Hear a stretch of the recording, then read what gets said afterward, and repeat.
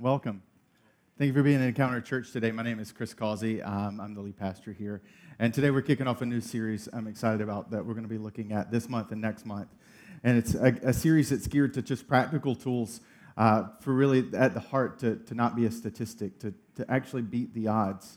That for many of us, we recognize that at the end of the day, when you're growing up, the world looks easy. It looks like it's going to work out.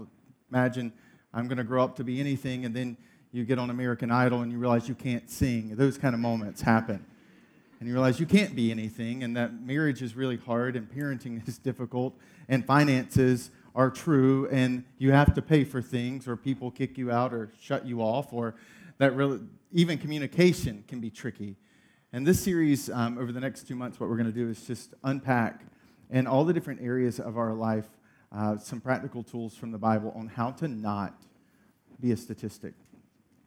Because none of us want average. I don't have to know you to know that. Because average typically isn't good. It's just okay. That most of us, like me, you want an above average relationship with your significant other or with your child or with your coworkers. You want more than just average finances. You want more than just average joy. I mean, you want more than just an average inner life. And how do you actually do that? And for many of us, we live in the realm of average because average is what we grew up in. Average is what we were exposed to. And so I'm looking forward to the next 8 weeks of us deep diving into this while simultaneously getting some really helpful tools. Recently, I heard about a man who was experiencing pain in every part of his body. So he goes to the doctor, and the doctor says, well, show me the places it hurts. And he says, ouch, right here, and right there, and right there, and just everywhere he's touching. It's just hurting, excruciating. And the doctor stares, he's reflecting, and then finally he says, oh, wait a second. It hits him. Let me see your hand. And he grabs the man's finger, and he squeezes it. And the man lets out a blood-curdling scream. He's like, sir, your body's not hurting, your finger's broken. Everywhere you touch hurts because your finger is broken.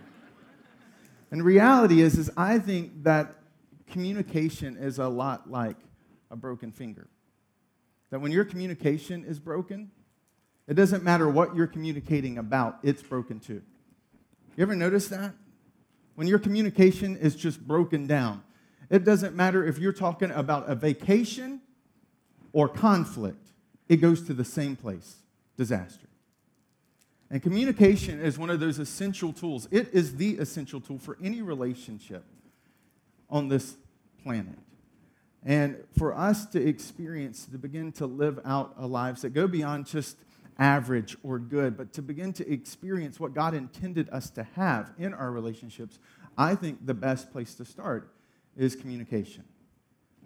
Because if it's broken, everything is broken with it. And there's an incredibly succinct passage, just 2 simple verses that I want us to spend the next 25 minutes looking at.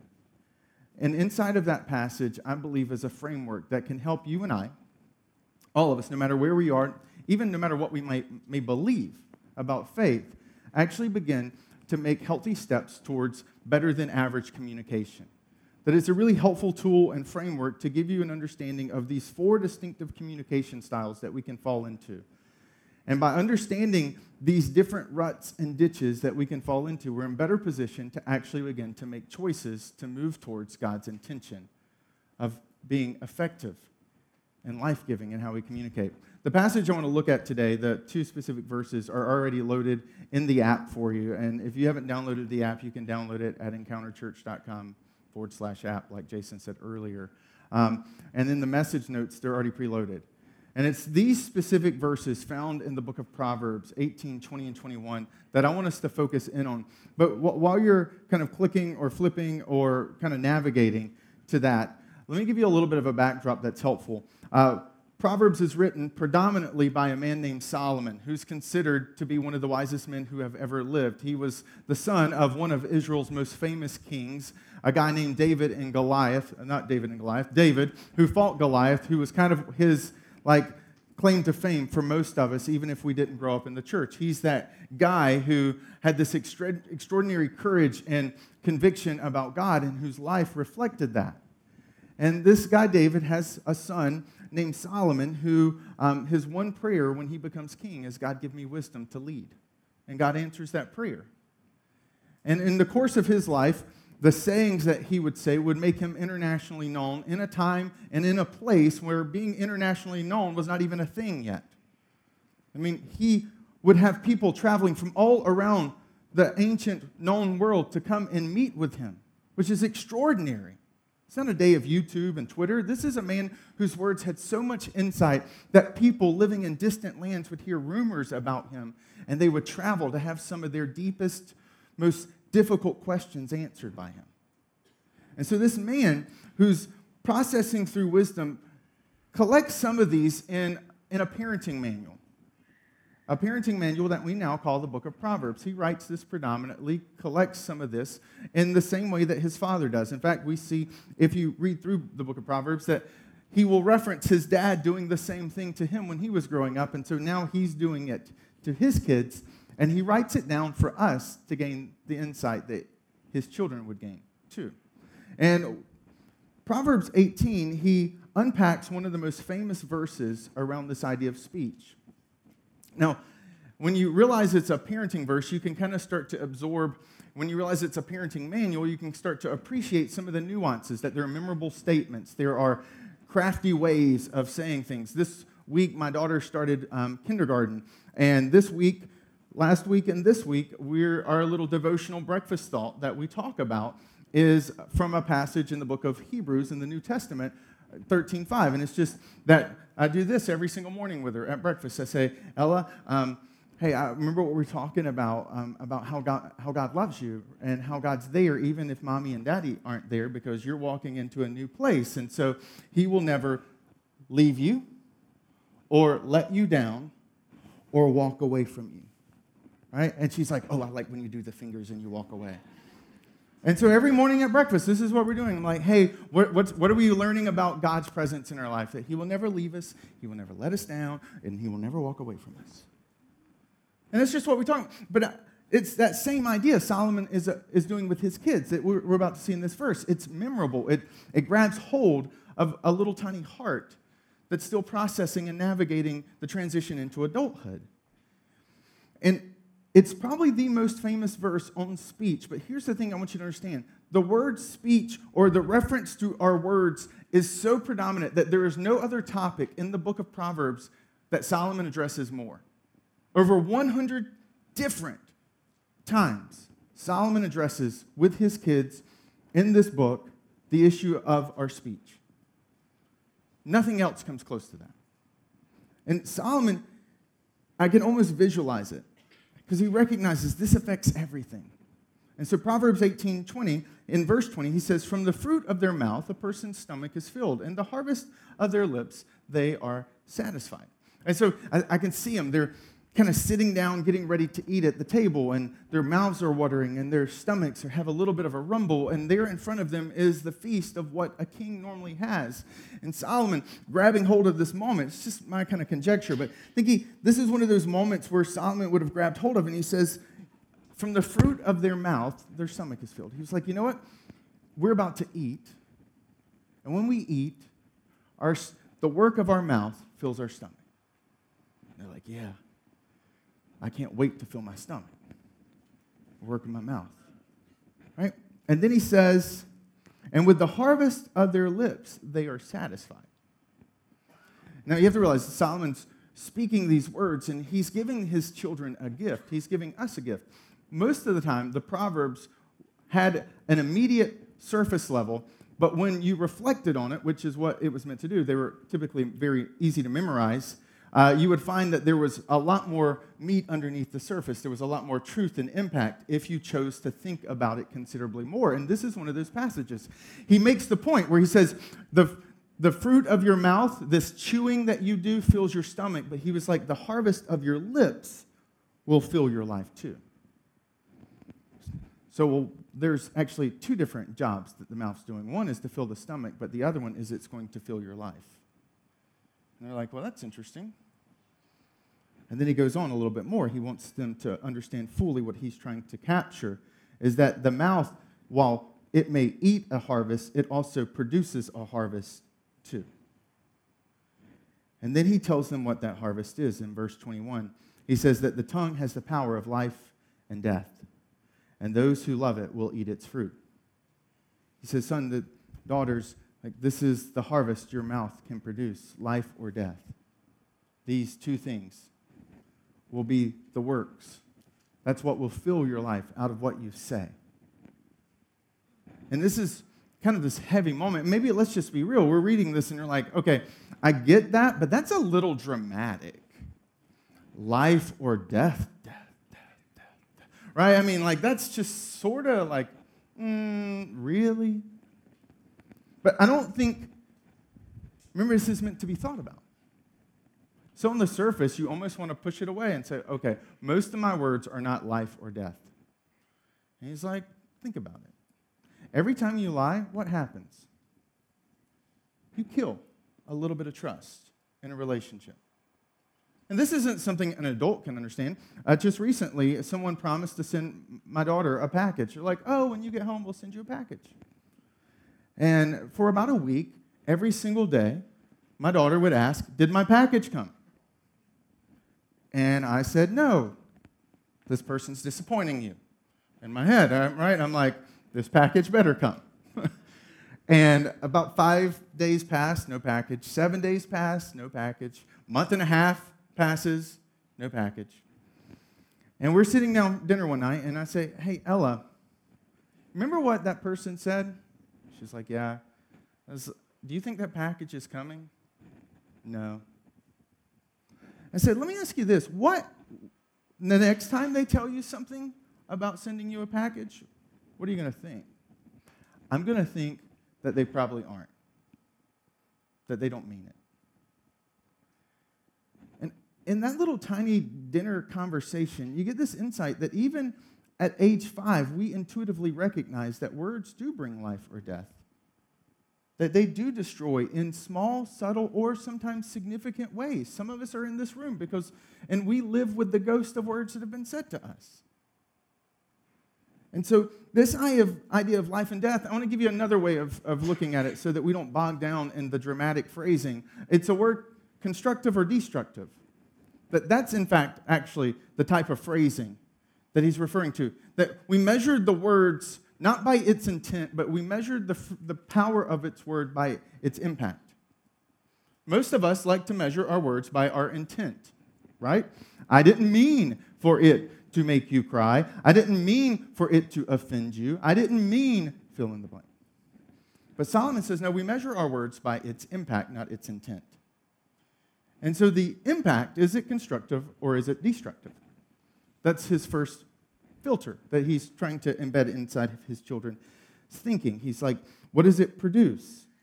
What does it do in the life of someone? 2 weeks ago, I had this illustrated for me pretty succinctly. I had lunch with someone who wanted to say some things to me that made me leave that meeting questioning whether or not I should continue to do ministry. Like, I'm not joking. I don't normally have those kind of moments. But the things they said and the assumptions they made about me, I walked away, and I don't even really get discouraged that often. And I was like, this was the most discouraging day I've had in a very long time. All from a conversation.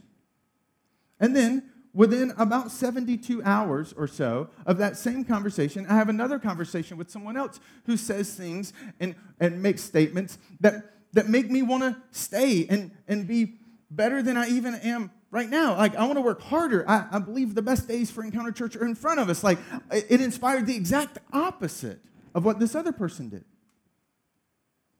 And both of them, their vessel to do that inside of me was words. Their impact. Now, I sincerely believe that both had the same intent, but they had two different impacts.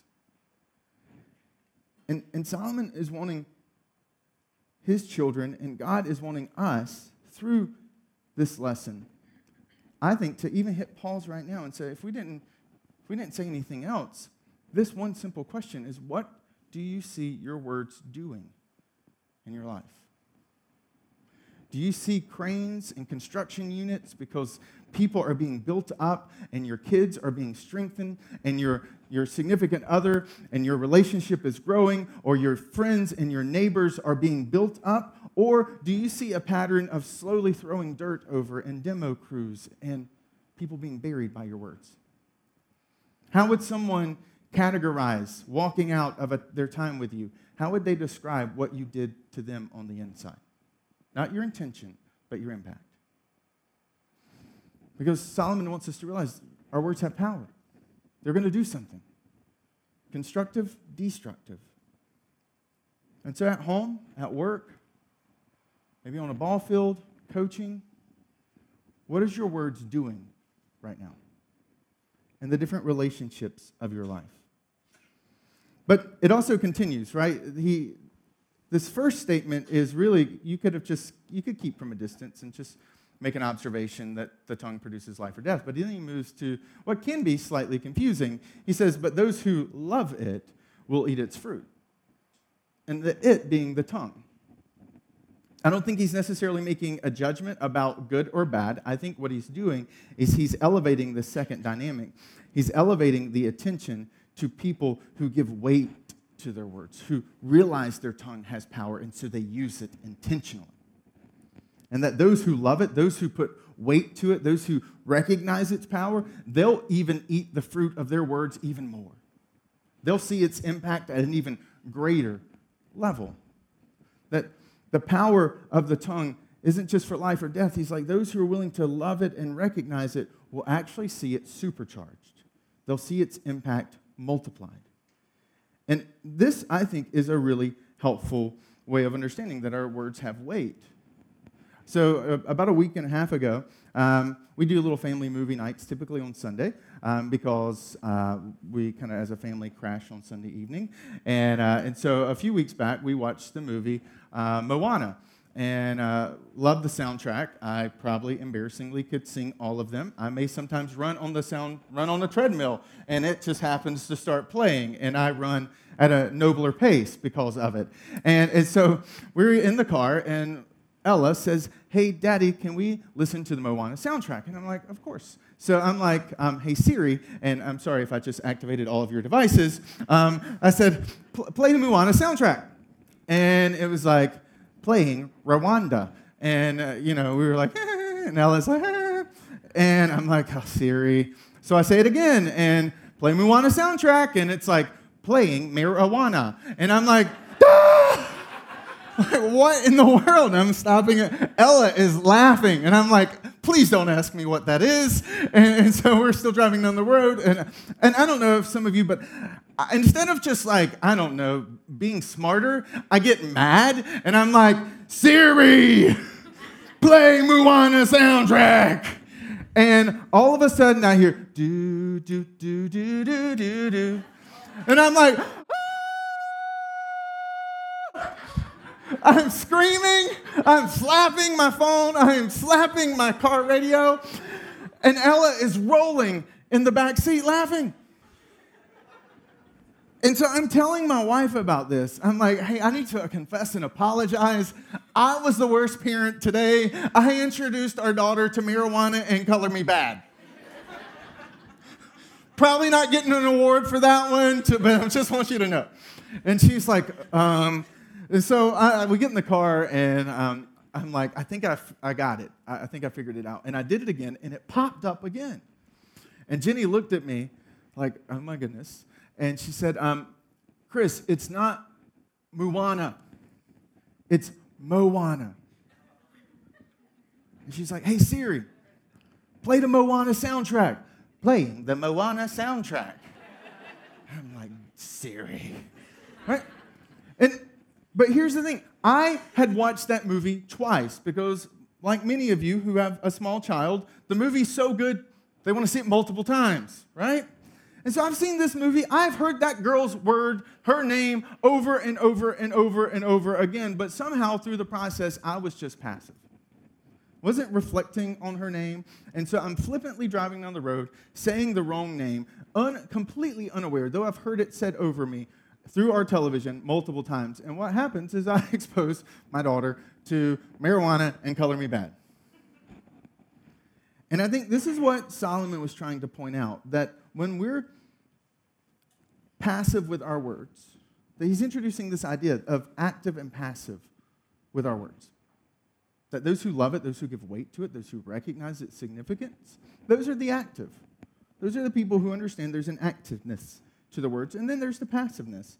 And to kind of help give you this tool as we're kind of wrapping up, if you put the constructive, destructive, and the passive and the active together, what happens is you form a grid. You form 4 different distinct ways of communicating. There's the active constructive, there's the active deconstructive, there's the active constructive and the passive constructive and the passive destructive. And this is insightful. Now, for some of your brains who may not like 2x2 matrix grids, let me put it in a way that makes it even a little bit clearer, a spectrum. You see, all of us have a speech that has a spectrum.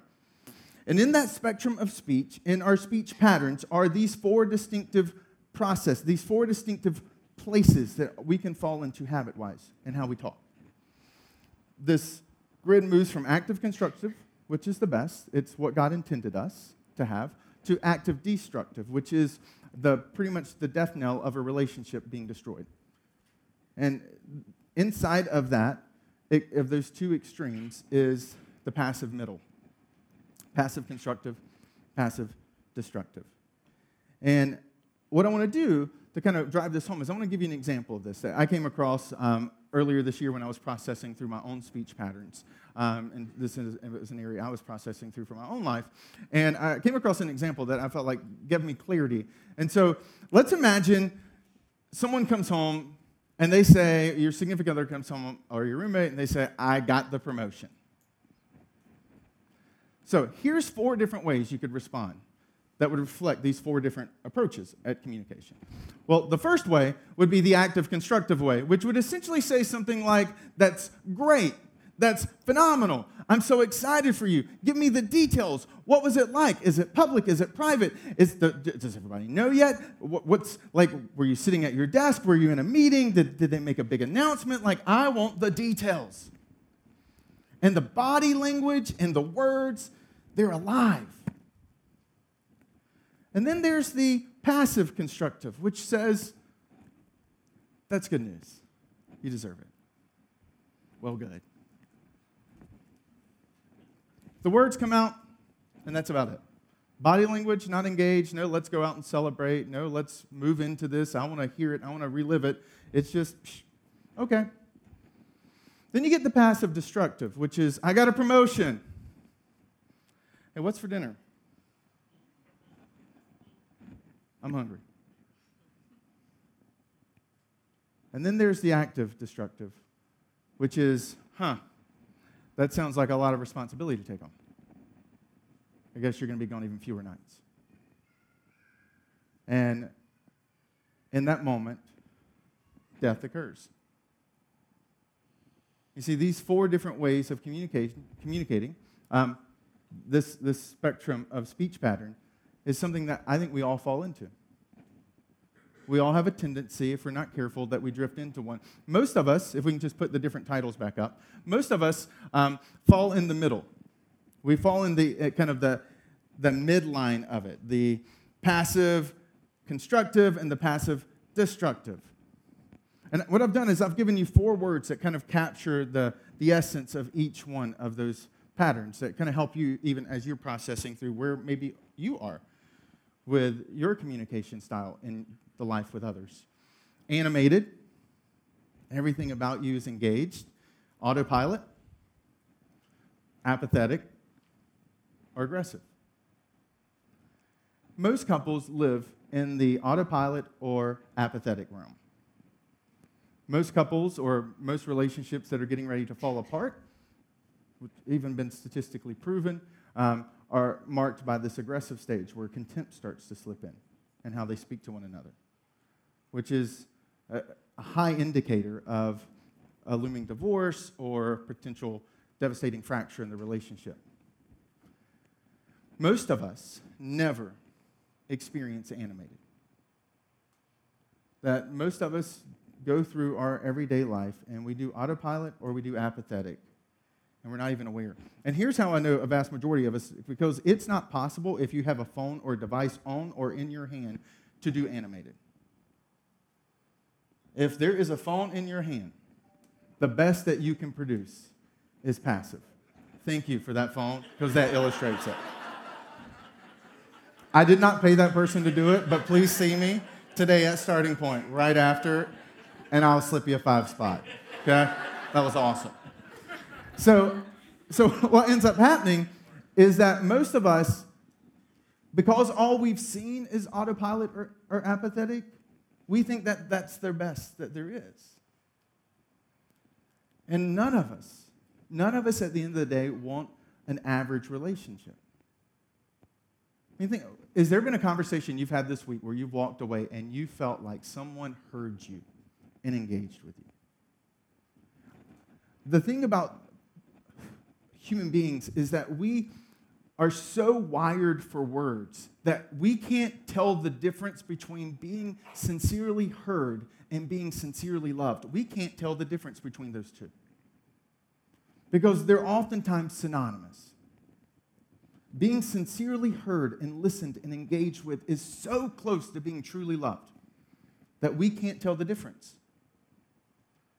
And that this intention of this animated, active, constructive, life-giving, active speech pattern is what Solomon was pointing his children to, and it's what God is holding out for us to have and experience too.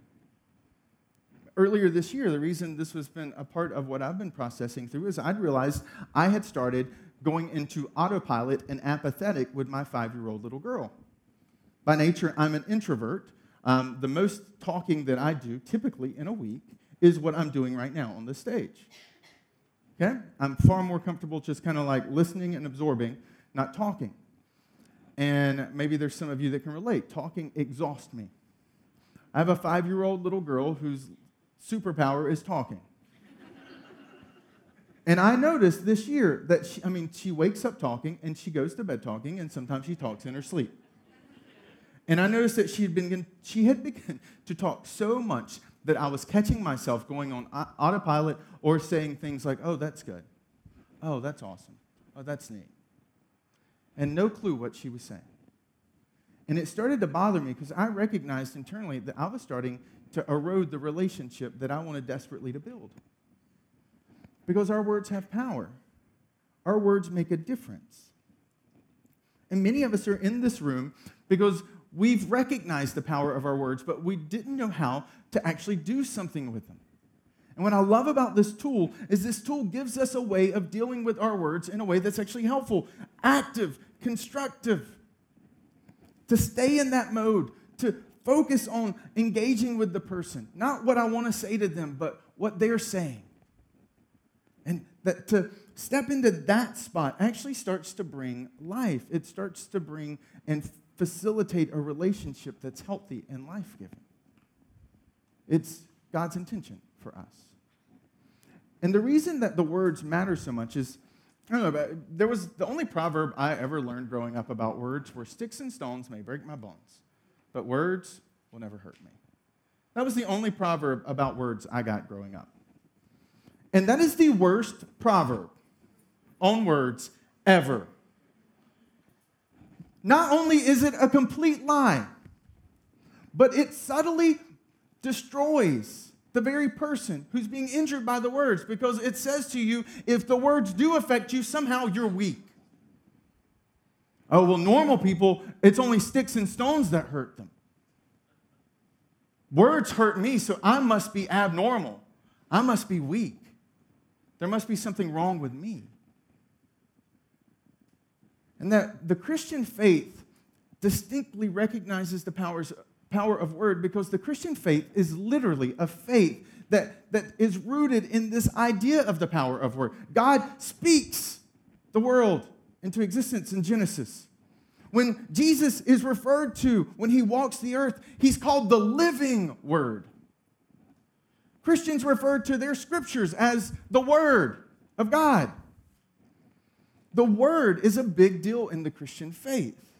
It's a distinctive element of the Christian faith because we recognize that what makes us human isn't that we stand up without hair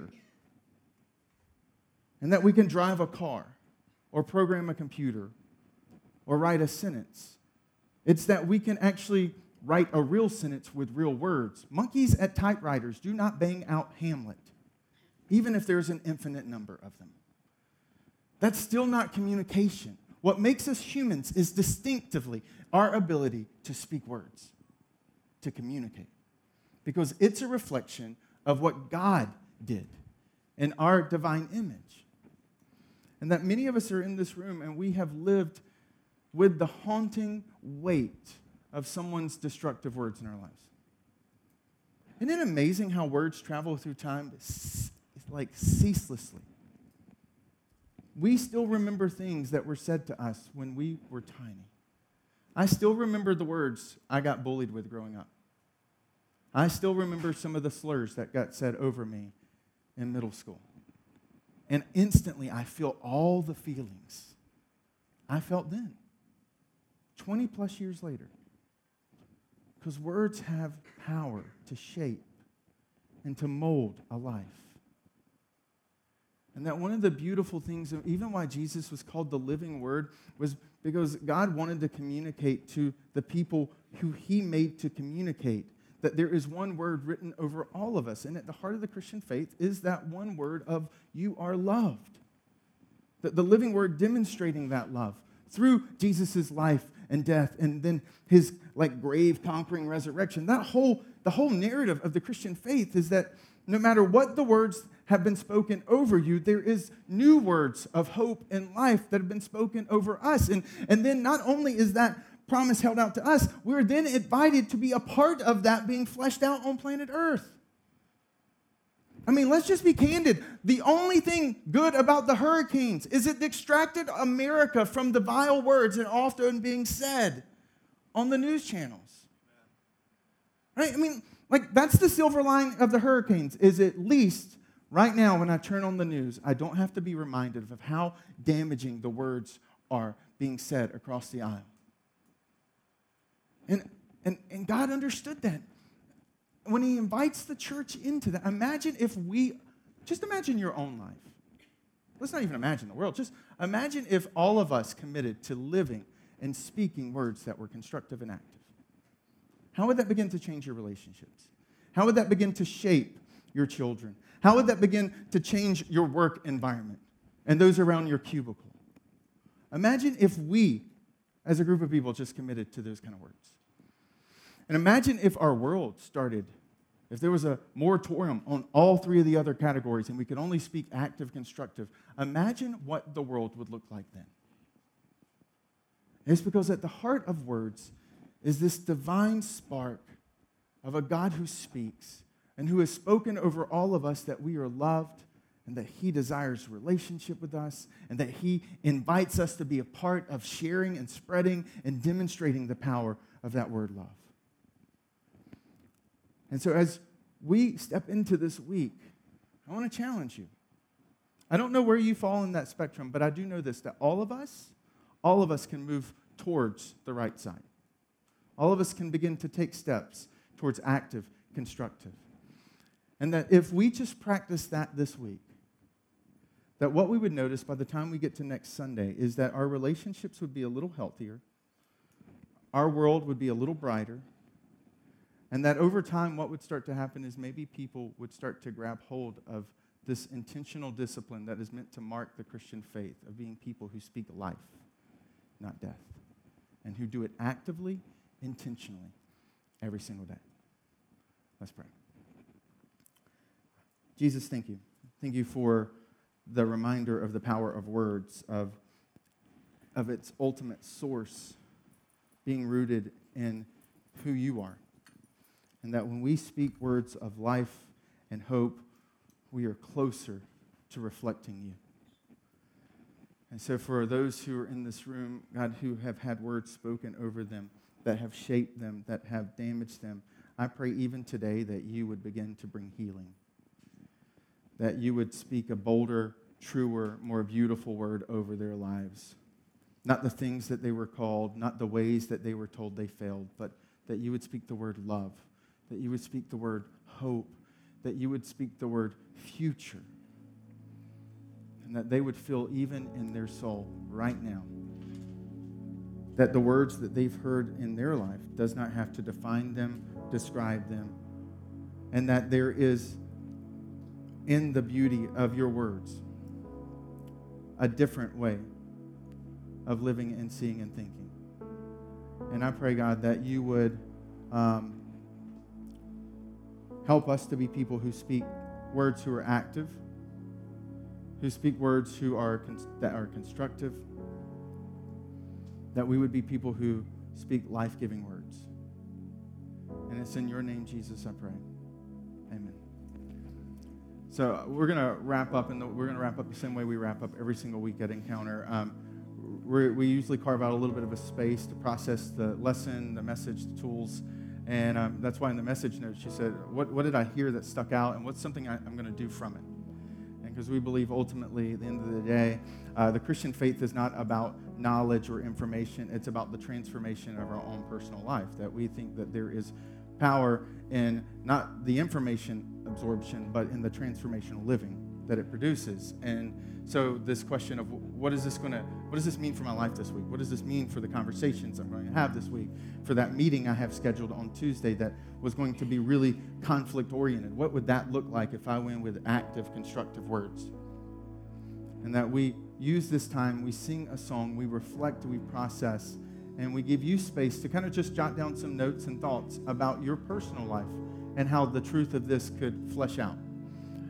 We also use this time as a way of, maybe for some of us, just kind of in the song saying, I surrender all. There's this line about I surrender. For some of us that maybe we just need to say to God, God, these are words I have clung on that have been spoken over me.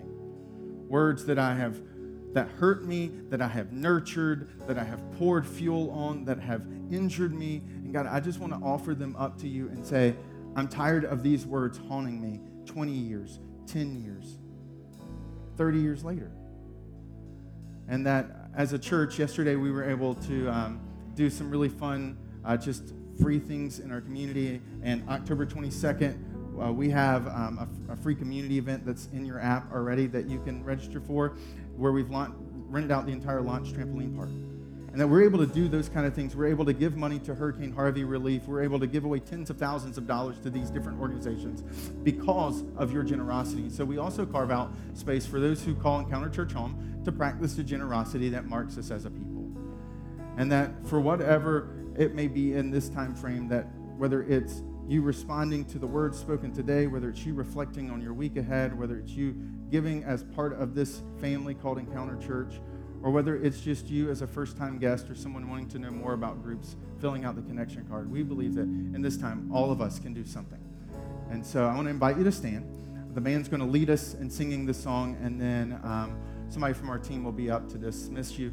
Thank you so much for being at Encounter Church today. Let's sing.